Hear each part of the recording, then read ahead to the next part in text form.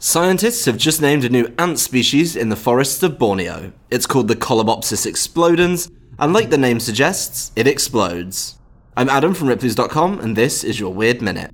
The foraging ants in the colony leave the nest from about 6 AM to 6 PM, while a group of workers guard the entrance.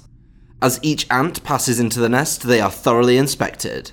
If the nest is ever invaded, the workers have the ability to self-destruct against their enemies. Colobopsis explodens' abdomen is filled with glandular sacs.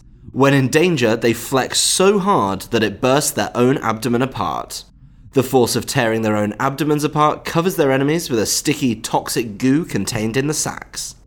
This goo slows down the invader and eventually kills them.